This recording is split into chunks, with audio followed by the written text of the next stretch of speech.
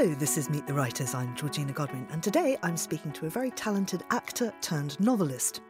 Her 2011 debut novel, When God Was a Rabbit, took the literary world by storm and saw her win New Writer of the Year at the Galaxy National Book Awards. Since then, she's published 3 more novels, and today we're going to discuss her most recent work, Still Life. Spanning over 4 decades, Still Life transports readers from Florence to London as she explores family, truth and love.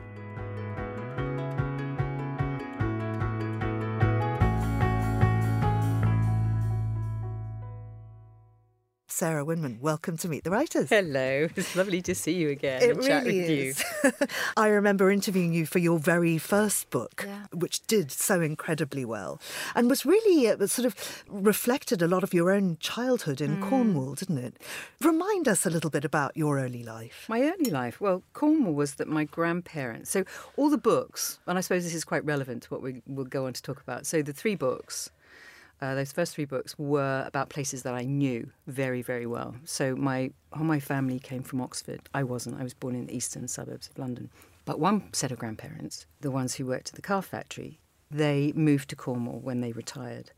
And that was probably about 53 years ago, something like that. Obviously, they're not alive now, but that was what informed childhood holidays, you know, being spent with them down there. So I spent a lot of time in Cornwall. I spent, obviously, a lot of time in the eastern suburbs of London. And that was what was the basis of Rabbit. And I do remember I'd given in a book to Robert, my agent, previously, and he was going to submit it. So that was actually the first Tin Man. I had the chance to go back and recreate a new book. And he was saying, you know, if this book sells, you are going to have to write a book very quickly. And I was like, oh, my goodness. Okay, I can do this. And I remember getting on the train a couple of days later, heading to Cornwall. And that was the idea. That was the picking up of, well, what would happen if I moved a group of people down here? And it's always those little what-ifs. And it often happens on a train or moving away from the familiar. So Extraordinary. I mean, there was a big what-if in your life, because what if you had just stuck to acting? You trained at Webber Douglas. I did. And went on to work?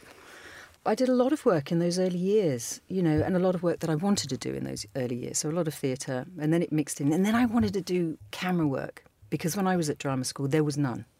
It was solely voice work and, you know, stage technique and movement and dance. But even then, you know, movement, dance, singing, no. So it was quite limited. And I think a lot of us sort of wanted to kind of work with camera. And so, I don't know, that was the choice. And I moved, and I was suddenly going, oh no, I want to be a bit more based in London, and I didn't want to travel. It was all a funny kind of decision making. I think it tied up a bit with also coming out, you know, in those early 20s, and that sort of insecurity and wanting to be more at a base, I think, at that time. I'm not quite sure, but yes, had I stayed with it, I probably wouldn't have written, because I realise now that I get very focused on one thing. In the downtime, I can do lots of things, but when I start to do the one thing, that's it, and I find it difficult, even for fun, to sort of merge off and do something different creatively. Yeah. Well, this book, I mean, I've read everything you've ever written. I love your work right from the get-go, as they say. I think this is your best work yet. It is absolutely extraordinary. It's just, I'm trying not to kind of, you know, wander into cliche here, but I want to call it luminous, really. It's over 4 decades, as I said, and it's based between East London and Florence. Yeah. And I wonder, and there's a bit of E.M. Forster in there. Yeah. There's also, it's about creating your own family too.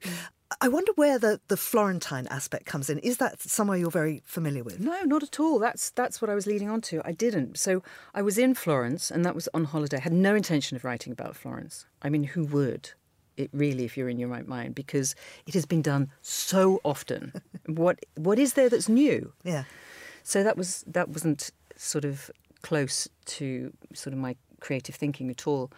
So I was there, and I was just looking it up. I'd just finished a basic Renaissance art course at the National Gallery. And then that holiday, so it was sort of 2015, was when I discovered about the flood. And I knew nothing about it. And there have been two major floods, we should say, but centuries apart. Yes, absolutely there was. There was the 1333. Somebody has worked out that when it's, you've got three figures all the same altogether, or two definitely, that's when the floods happened. So there was 1333. I think there was also one in 44, a very, very small one, which I had included in one aspect. And I thought, oh, no, you can't have two floods. You learn these things. So we have the one in 66. Yeah, it was interesting, but it wasn't the story.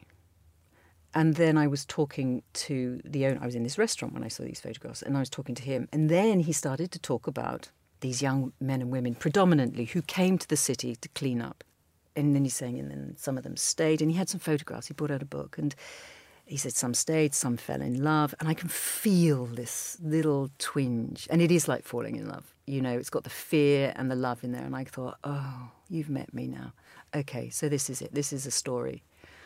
And it's true. And then the more I learnt about this, about these young people, I will just say that this flood basically left behind a ton of mud for every citizen in this city. So it coated everything. Businesses destroyed. There was no food. There was no water, no clean water. It was decimation. Artworks, 14,000 movable artworks needed tending to. Millions of books that are still not been repaired because they took the covers off in order to dry them and they never went back. And there was no help coming from central government. So you've got to start placing it. And I suppose that's when you start building a story that you go, 1966. Okay, so this was, these are the children or the young people of the war generation. So in that period of 20 years, youth hostels around Europe had doubled. So what they're trying to do is they are encouraging that unification, that understanding and the democracy and that we're all the same and, there isn't difference in order to maintain sort of peace and stability and kind of economic stability. And then you start building that and it's like, okay, yeah, there is a story. So that was the starting point. I thought it would have been bigger than it was. And then I realised, okay, we skipped the war and then we've got to work out how far we're going to go. Well, I mean, it really works. It all hangs together fantastically. But you met one of these real-life mud angels. I did, yes. And Evelyn, I guess, is pretty much based on her. It sort of was. Evelyn was around before her. So what I needed for Evelyn was content, because I'd made her this art historian, but I didn't know enough, as you do. So Evelyn, for those who don't know, we meet Evelyn and she's 64 and she's a lesbian and she's having this argument with somebody else. That's when we first sort of meet Evelyn at that time. Now, who I met, Stella Rudolph, was married to a man. She was married to Gian Lorenzo Mellini. So they were two very well-known in their period of time art historians. Her speciality was, as she called it, Baroque, Carlo Maratti. So, but what she gave me, I mean, she was just glorious. She was one of a kind and she was eccentric and funny and brilliant. And she was a brilliant academic and very supportive. She thought I was an art history student. She couldn't quite get around. So every time I'd see her, she goes, what are you working on now? I go, well, no, a novel. Oh, still? I went, it's only 2 months ago since I saw you, Stella. So this was how it went. And then it took a little while to get through the sort of academic mind, as I say, because, I knew exactly what the novel needed. And if it was too academic, it would be exclusionary. And if it wasn't, if it was what I knew, that wouldn't have been really enough or wouldn't have been more thought-provoking. So he was waiting to get through that. And we did get through it. And then, when I was doing the audio, then reading her, there was so much of her. I mean, I go on to say, Stella died in May 2 years ago now. And so I do find it a little bit moving, not because they're my words, but because they're hers. And I can remember exactly where we were when she would say certain things. And I would be following her with this notebook. She goes, oh, notebook again. I went, yeah. Just slow down. Scribble, scribble, scribble, scribble. But I mean, one of the great things that I think probably came out of those conversations is the whole theme in the book about the relationship between sitter and artist. Just explore that a little bit for us. I suppose I call it response, and how does one look at a work of art? And what is that relationship? that it is the relationship between artist and sitter, but it's also the relationship between the artwork itself and the viewer. And they are slightly different. But what I wanted to do is to break down the mystery of that, because the whole thing is really about making art accessible. And this is what the conversation between Evelyn and Ulysses always is. And I suppose that is if we move over slightly, was the satire within Forster's A Room with a View, sort of English social history, and who has the right to comment on art. You know, and it has always been particularly a white male gaze, privileged gaze, sort of looking down on that, and that only that voice has the right to comment. And so what's happening here is that she's not. She's saying, you know, of course we can go into that. We can go into the dates and I can talk to you about, you know, why these colours were important and why we were breaking away from, she would say, high Renaissance into mannerism and what that means. But she says, at the end of the day, it's what you feel. What is that relationship that is happening with that piece of work and inside, you know, your instinct, your feeling, you know, and it might have nothing to do with that work per se. It might be, because it's dreamscape, isn't it? It's all that stuff that we just can't bring into our consciousness, but a piece of music, words from a play or a book, but, you know, something visual catches the hidden and surprises us. There's an element of magic realism in the book with the parrot, Claude. Yeah. Tell us about him. You know, it's an element. People say that. I'm not sure. People go, oh, the parrot speaks. And I go, well, they do, don't they? I mean, Well, I suppose not, the thing not with often in direct response to questions. I know. No, true. Claude was there as a comedic foil. And that happened before when I had a character who was a comedic foil, and actually they stayed the journey. So he was there as that. And it was really, you know, I'm visualising Ulysses coming back and he's walking along the street, he's got off the bus and trot, and he throws open the pub doors and it's like, so what's there? Well, everyone's there. And of course there would be a parrot. And the comedy was that it was mute, as I said, and it was, you know, kind of lost its feathers because he had post-traumatic stress. And then, as Cole says, you know, strange thing before he molted, you know, what he said. What did he say? He said, the quality of mercy is not strained. Strained. That's a strange word for a parrot to use. And I didn't know I was writing this. And I was like, oh my goodness. Best 50 Shakespeare quotes, because I forgot most of them. And I go, yeah, could use that at some point. Yep. So the whole thing was very light, because this book was supposed to be a real joyous ride, ultimately. And then as I moved on with Claude and the story, I realised that representation at the beginning was the representation of the community. That the state he was in was really what the community was in. Yeah. And that's what he was representing. And also, you know, the conscience and what the unsaid, I suppose. Yeah, because a lot of it, I mean, it's set, part of it, in this East End pub, but it's about creating your own family. It's about how people come together in ways that are not biological necessarily. It's also, as you say, he was a comedic foil. The book is very funny, and every chapter ends with some kind of a joke. I particularly like the suggestion that a quite stuck-up Englishman should take his wife up the Derwent. Yes. Well, it was a great opportunity to play with this. And I mean, that was in the 1901 section. So the 1901 section was there, a slight parody of A Room with a View. So the conceit was that, which starts at the beginning of the book, although, you know, it's the clues to that, is with Evelyn saying that she met Forster. And then I ran with that, and it was like she did meet Forster at the Pensionissimi, and she gave him some of the good lines in A Room with a View. And I thought, that'd be great. And then that grew, and then it became, you know, this is how these things do. You know, the instinct of just playing. Playing's very, very good for what really wants to come out. And then I realised, as I learnt more about Forster, and I went into his letters of that period of time, because he was travelling for a year with his mother on holiday. A year. So he was incredibly enmeshed with his mother. He was late at losing his virginity to a man. I presume that was the first time he lost his virginity. He was 37. And it happened during the First World War, and he was away from the country. And so I'm thinking, he never wrote the book, really, the one that he wanted to write in his lifetime. He wrote terrific books. But one thinks about the gay novel that he would have liked to. And I know you can talk to me about Maurice, but that was written before this encounter, and then was edited by so many people of his friends group. And I don't particularly find it a successful novel or a particularly, I don't know. I think he could have done better. So we have Forster, who's hidden, and we have Evelyn, who's having the best time of her life, having an affair with a maid. And then I thought, this is really about my freedom as a gay writer, to say, I'm so lucky to write what I want to write in a way that he couldn't. And so a kind of a celebration maybe for what he would have come up with. I want to talk about the audiobook now, because I read this online, in fact, I think, and then had the proof and had a look at that. But then I thought, now I need to hear the audio.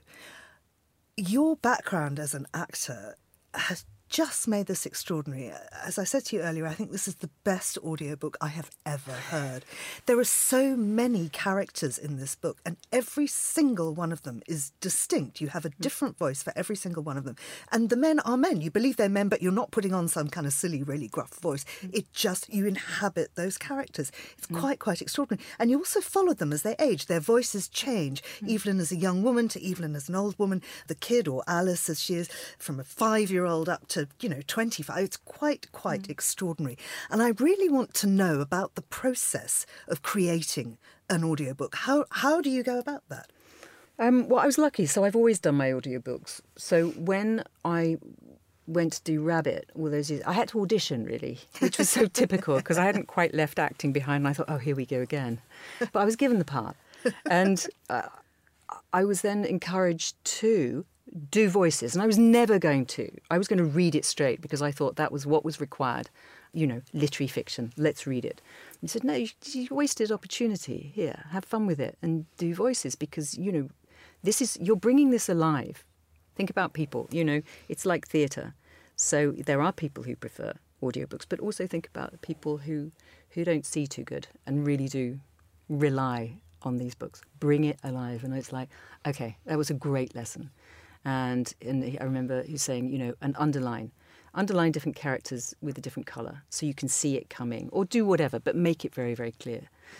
So that was the start. And ever since then, that's what I thought about, was that this is so different to the book. The book's been written. This is something else. This is a slightly different medium. So let's have fun with it. Let's play with it. Let's make it very, very clear. Like a radio play in a way. But of course, a book, it's a big book, and it needs time. But we still did it in 4 days. Dave Smith, he was looking after me. He was sound production and also directing, and he was amazing. I mean, that's why they get done. And he could hear if I was getting tired, because there is a point that you're cracking on with it, and you forget the language that you're speaking in. It doesn't make sense. When you're tired, it really doesn't make sense. So I had an idea of how these characters would speak, because in the writing of it, it was very clear that I would, in the scenes of great dialogue, I would do the voices in order to make sure that the music right, or the musicality and the rhythm. So I did have a sense of that. And then, you prepare the night before, the tricky little moments. But also, if you are stumbling or you're not, you do have time to go back. I mean, this is the whole point, and Dave's there in the booth and he's listening, whether it works or not. And if he says, oh, I think you could have done that differently, and we go back and we do it. So we still make time for that to happen. But you've got to play with it, because as soon as the energy dips, it's all about energy, I see. As soon as the energy dips or you're really too tired, then you have to stop. Because it will pick up, these mics, they pick up everything. And so it was very much about making sure the endings, in English we tend to go down on a sentence at the end. Keep that slightly up, slightly Australian, you know, keep it moving through and carry on, because there's a lot to get through. Yeah, huge amount. Yeah. And as I say, all these different voices, including the trees. Now, you were denying any element of magic realism. Oh, I know. But there are talking trees. Yeah, no, I don't. I suppose it's, yeah, I do know. I suppose it's because I know what the representation of those. And I suppose, yeah, I suppose it is magic realism. But I suppose when I think about that it's with one character. It's not about the changing of a world for a lot of people. And that's why I push against it slightly sometimes. That actually, and I can explain why it's Cressy. It's nobody else. And then you start to get into, well, is it imagination? It's his soul relationship here. I did switch the tree. I think one of the trees originally was a male tree, and I think I made it female because just in hearing it was like, oh no, it's too many male voices here. So she did change gender slightly. There's also this really complicated relationship between mother and daughter. Yeah. And this quite shocking for many people discussion about actually you don't have to have children, and perhaps if you have them, you don't have to want to be with them all the time. Yeah. I have written about this before, women who choose not to be mothers. And then we must bring into that equation that they're incredible in society in the way they mother. So what they're actually saying is, I don't want this, I've never felt this, to have, you know, this situation in my life, and I don't. It's not about an incapacity to love. It's just about it's about a capacity to love in greater terms than the children, really, that's what I'm saying. So it's breaking down, I suppose, very, very much with this book, is the social constructs of family, of motherhood, of sexuality, of home, of all of those things under this sort of Catholic Church, and changing it and making it what I would call the feminine space in Jungian terms, and the feminine energy of that, of choice. And what we have to do with that is to bring the men into that space. So what I've done here is Peg didn't want to be a mum, probably should never have been a mum, but people step in to make that transition and to make the child safe and thrive. And that's sort of what has to happen. So what I've done is I've put my men bringing up the children and the men in the kitchen, and have freed up the women who have chosen not to lead that journey, but capable of great other things, you know. And I've met these women. I've met women of all ages. I have friends who have actually said, oh, my mum should never have been a mother. And I just think it's a discussion. I don't think, you know, if you have always wanted to, then, oh my goodness, how amazing. What a beautiful journey. But I think also women should be allowed not to, and not have to really explain why, and that one day, hopefully, that will just become the norm, you know. And actually, I need to say this is beyond gender, because, of course, the world is gender, and we've got, you know, seahorse dads and all of that now. But I'm just talking specifically about the role of sort of cisgendered women that they have faced down the centuries. And, I mean, this comes back in so many ways in the book, and I love the way that the sexuality of all of the characters is completely accepted. There is no stigmatisation of anybody for being in a same-sex relationship. No. I mean, that was on purpose. So what we need to do is to go back to the tone of this book right at the start. And the tone of this book was always going to be joyous and always entertaining. And I have said before that it was the antidote to Brexit and all the divisions and all the political partisanship of that time, and what was happening, and how society was being fractured. And I felt the weight of that. And so the books I was being drawn to was sort of laughter, kind of a real recharge. So if that is the contract in those first few pages, that's what you're saying to the reader, you know, this is what I'm going to give you. I'm going to give you something joyous. Then that needs to go through it. That doesn't mean that there aren't going to be moments of, you know, deep emotion, and I hope they are there. Weeping in some points. Right. Yeah. But then it means that I've got to figure out how am I going to address a historical narrative of a gay historical narrative that has been illegal and has involved victimhood and abuse and all that. And what I did with all of these different, the confronting, as I said, these social constructs, was to bring in the acceptance. It's like, well, there is none. This is just how it is. So I know that a couple of people said, yeah, but it wouldn't have been like that. I go, I know what it is because I've written about that before. But how fantastic to write about it so positively and actually reposition the gay narrative. That's what it was doing. Mm-hmm. And how beautiful that sits. So why can't we have more of that? And why can't it be like that? Because what I'm doing with this book, I'm not creating some nirvana that is untouchable. It's really simple, actually. It's just acceptance. And this just shines through. The Sunday Times say that your pages teem with boisterous, exuberant life.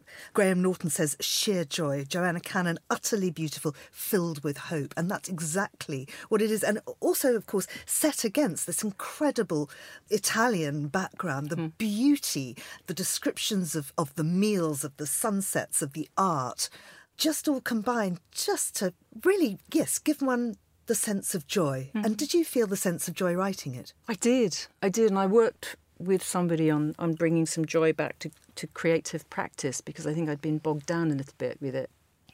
I think lots of people do when your creativity nudges up against the business side. And, you want that because you want to earn a living. But I think sometimes the playful element and the joy of that can go. So I did work hard with that.